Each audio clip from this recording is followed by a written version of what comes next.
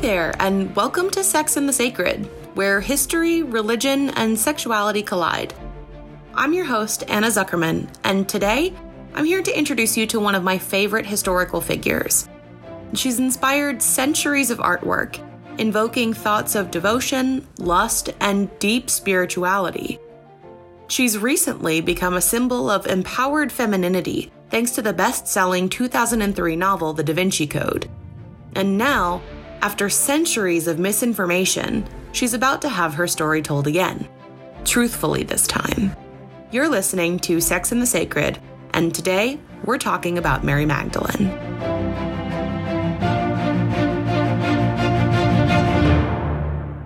Depending roughly on your age and religious affiliation, you may have heard Mary Magdalene's story before. The rabbi, Jesus of Nazareth, was traveling through Galilee and stopped to dine with some men he encountered. Sometime during the meal, a woman knelt to wash Jesus' feet, a sign of submission and reverence. The woman, known to be a prostitute, washed his feet not with water, but with her tears. Instead of rags, she dried his feet with her long red hair. When Jesus' disciples told him of the woman's employment, he chided them, forgiving her past sins and praising her devotion to God. This woman would join Jesus' inner circle and would be the first to witness his resurrection. Her name was Mary Magdalene. But wait, you may have heard it this way instead. Mary Magdalene, an independent, wealthy woman, was none other than the sacred wife of Jesus. She traveled with the 12 disciples and occasionally even earned their jealousy for her intimacy with the Lord. 3 days after his crucifixion, she found her husband's body missing. Jesus appeared before Mary, alive and well, to the amazement of his tear-stained bride. Mary ran to tell the other disciples what had happened, and later joined the ranks of Peter, John, and Paul of Tarsus as one of the earliest preachers in the Jesus movement. Okay, you might be wondering which story is true right about now. But here's the thing. I have no idea. Nobody does. Mary Magdalene is fascinating. She captivates me and tons of other people throughout history, including artists, theologians, and modern feminists. We like to think of her as a symbol of all the women hidden by history, whose accomplishments have been suppressed by men. We also like to think of her as a strangely erotic figure. Prostitute or wife of Christ, they both imply magnetic beauty and a certain je ne sais pas. We use her image for all kinds of things in all kinds of contexts. But what do we actually know about her? Scholarship says not much, really. A number of top-notch scholars have dedicated their careers to figuring out who exactly Mary Magdalene really was. The results are varied and often hotly contested. Let me break down the 3 main theories for you. Theory number 1. Mary Magdalene, apostle to the apostles. So this theory is by far the easiest for people to get on board with, and consensus says it's true. The apostle to the apostles theory argues that Mary, as the only witness to the resurrection mentioned in all 4 Gospels, was the messenger of the event to the 11 remaining disciples. This number excludes Judas. This, biblically, seems pretty simple and clear-cut. However, this makes Mary super important to Christianity. Mary was the one to witness the resurrection. She is the first to do what Christians are supposed to do and spread the good news. This means that whenever the disciples were writing and or preaching around the Mediterranean, Mary had the most legitimate story to tell. For any of you that are aware of the Catholic Church's stance on female priests, this is huge. I'll get more into this with the 3rd theory, but for now, just remember to listen to BBC4's In Our Time Religion podcast on Mary Magdalene after this episode. It breaks down the importance of this theory beautifully and at much greater length than I have time for here. This is also a good place for me to plug the show website, www.sexandthesacred.com, where you can find the show notes, including links to the BBC podcast and all the other works I reference here. Okay, back to Mary. Theory number 2. Mary Magdalene, the wife of Christ. This one is a doozy. If any of you have read the Da Vinci Code, you probably know this one. The theory goes like this. Mary Magdalene, from the fishing village of Magdala, was married to Jesus of Nazareth. She traveled with him and talked to him, creating a spiritual bond that the other disciples relied on. If you're a Da Vinci Code fan, you may also believe a tangent of this theory that claims Mary was also the mother of Jesus' secret line of children. This theory, while absolutely juicy with biblical scandal, has not been proven yet. Renowned Magdalene scholars Dr. Esther de Boer, Dr. Karen L. King, and Dr. Jane Schauberg have all published books on the subject, weighing in on the were they, weren't they married debate, and even addressing the rumors of a holy bloodline. They offer several pieces of evidence to prove it. First, they use cultural logic. Jesus, who grew up in an observant Jewish family, would have been expected, if not demanded, to marry. If he had not found a wife, surely one of the many people to write Gospels about him would have mentioned it, right? Well, the Catholic Church would disagree on that.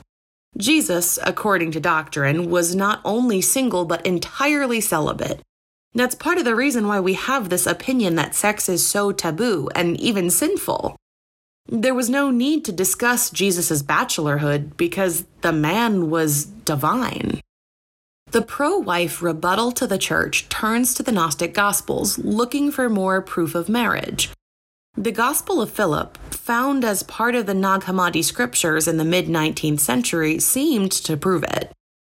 The parchment, get this, says, "And the companion of the blank, Mary Magdalene, blank her more than blank, the disciples, blank, kiss her, blank, on her blank."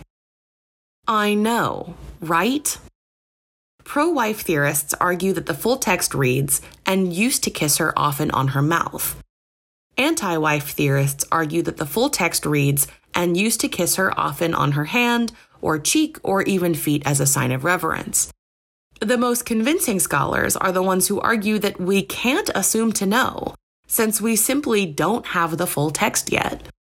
While this is the current understanding that most historians have, we'll just simply have to keep digging, hoping to find another fragment of the text. Or we won't and we'll never actually know, and it'll just be one of our mysteries. That's the cool but often infuriating thing about history as a field. So, scholars are fighting left and right to determine whether Mary Magdalene was Jesus' wife, right? Well, why does that even matter? It matters because the Christian understanding of who and what Jesus was changes entirely if we believe he had a wife. The is Jesus fully human, fully divine, or somewhere in the middle, or both, theological debate becomes even more contentious, as does doctrine regarding priestly chastity. In short, a ton of the things we understand about Christianity, history, and even gender studies get complicated again, and scholars will have to figure it all out again. The heated debate in answering this question is what spices up the Da Vinci Code and makes it such an incredible thriller. See what I meant in the intro episode about this being an epic field? Okay, now to theory number 3, Mary Magdalene as early teacher. This is the big one. This is the theory that is most important to women around the world. This one states that Mary Magdalene, instead of fleeing to France, as the longest-running historical legend has it, remained in the Holy Land to travel and teach the word of Jesus to the community. She joined the other writers like Peter and Paul and helped to form the tradition that would later be called Christianity. Whoa. This theory has huge implications, like nuclear-level ones. If Mary was traveling and teaching, as the other disciples were, she would have been their natural leader. Mary was the witness to the resurrection, remember? The one person who had an eyewitness account of the Lord in the garden. This surnamed independent woman had the most legitimate story to tell, the most intimate relationship to the divine. That topples everything. If this theory is correct, then the Catholic Church could have no legitimate reason to keep women from joining the clergy. In fact, it would be obligated to include them. The Church operates on precedent, and if the very first Christian teacher was a woman, then a woman could, hypothetically, be the Church's leader. Can you imagine how different history would be if the Catholic Church could be led by a woman? Realistically, it's unlikely that the Church would have allowed women to take the highest leadership roles, but it is an interesting thought experiment that the argument could technically be made. Anyway, this theory is difficult to disprove because there is simply no evidence of her not teaching.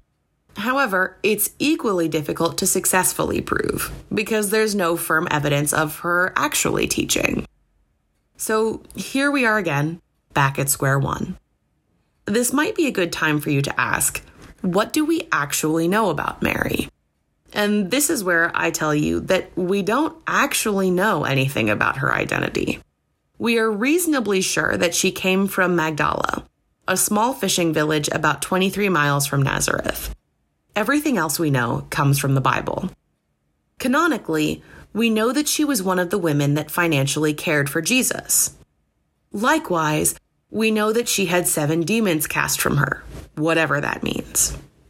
We also know that she was there at the crucifixion and that she was the witness to Jesus' appearance in the Easter garden. Anything beyond that is still speculation and educated guess. All right then, you say. We may not know whether she was Jesus' wife or whether she was an early priestess, but, you might ask, I thought she was supposed to be a prostitute. Wasn't that what people thought? Yes, my friend, people did think that. And yes, this time I can tell you why they did. In 591 CE, Pope Gregory the Great was writing a homily on penance and forgiveness. He turned to the Gospels for a passage to use and picked Luke 7, verses 36 through 51. In it, an anonymous prostitute washes Jesus' feet with her tears, dries them with her hair, and receives forgiveness for her sins. Gregory, in giving this homily, claims that this woman was Mary Magdalene. Gregory makes the assertion that Mary Magdalene, the anonymous sinner from Luke, and Mary, the sister of Martha and Lazarus, were all the same person. This theory came to be known as the composite Mary by historians. Over the years, other Marys joined in. My personal favorite was Mary of Egypt, who was depicted with a full-body mane of chestnut hair. And I like to call this composite the Hairy Mary. Check it out in the show notes. I'm serious. The Catholic Church historically understood Mary Magdalene to be some form of this composite figure all the way up until 1969, all because Pope Gregory said he thought he believed them to be the same. Gosh, that grinds my gears. Anyway, the Church did recant their 1,000-year-old statement that Mary Magdalene was a prostitute because of the increasing pressure from religious historians. But here's the kicker. We don't even know that she wasn't a prostitute. We only know that we can't prove that she was. And as of now, we can't definitively prove either side of the argument. So where do we end up here? Realistically, about where we started, but with a much greater sense of Mary's importance to history.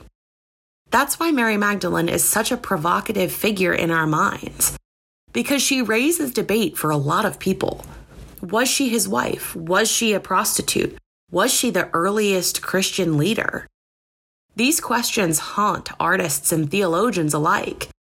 We love to imagine her in all different kinds of ways, and we can do that because we really know so little of who she was. She is one of the great mysteries of the Bible, and her legacy has inspired us for millennia. I hope you enjoyed today's episode and learned a little bit about the mystical Magdalene figure. Next time on Sex and the Sacred, I'll be discussing mochi sex pots, an early Peruvian guide to sex in the afterlife. Subscribe now to make sure you don't miss it.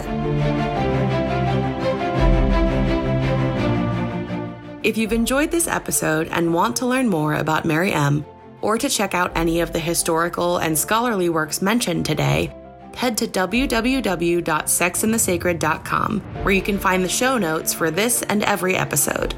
Likewise, if you'd like to get in on our super cool Sex in the Sacred t-shirts, mugs, and other merch, search for Sex in the Sacred on your Redbubble or Patreon pages, where you can find us and help support the show.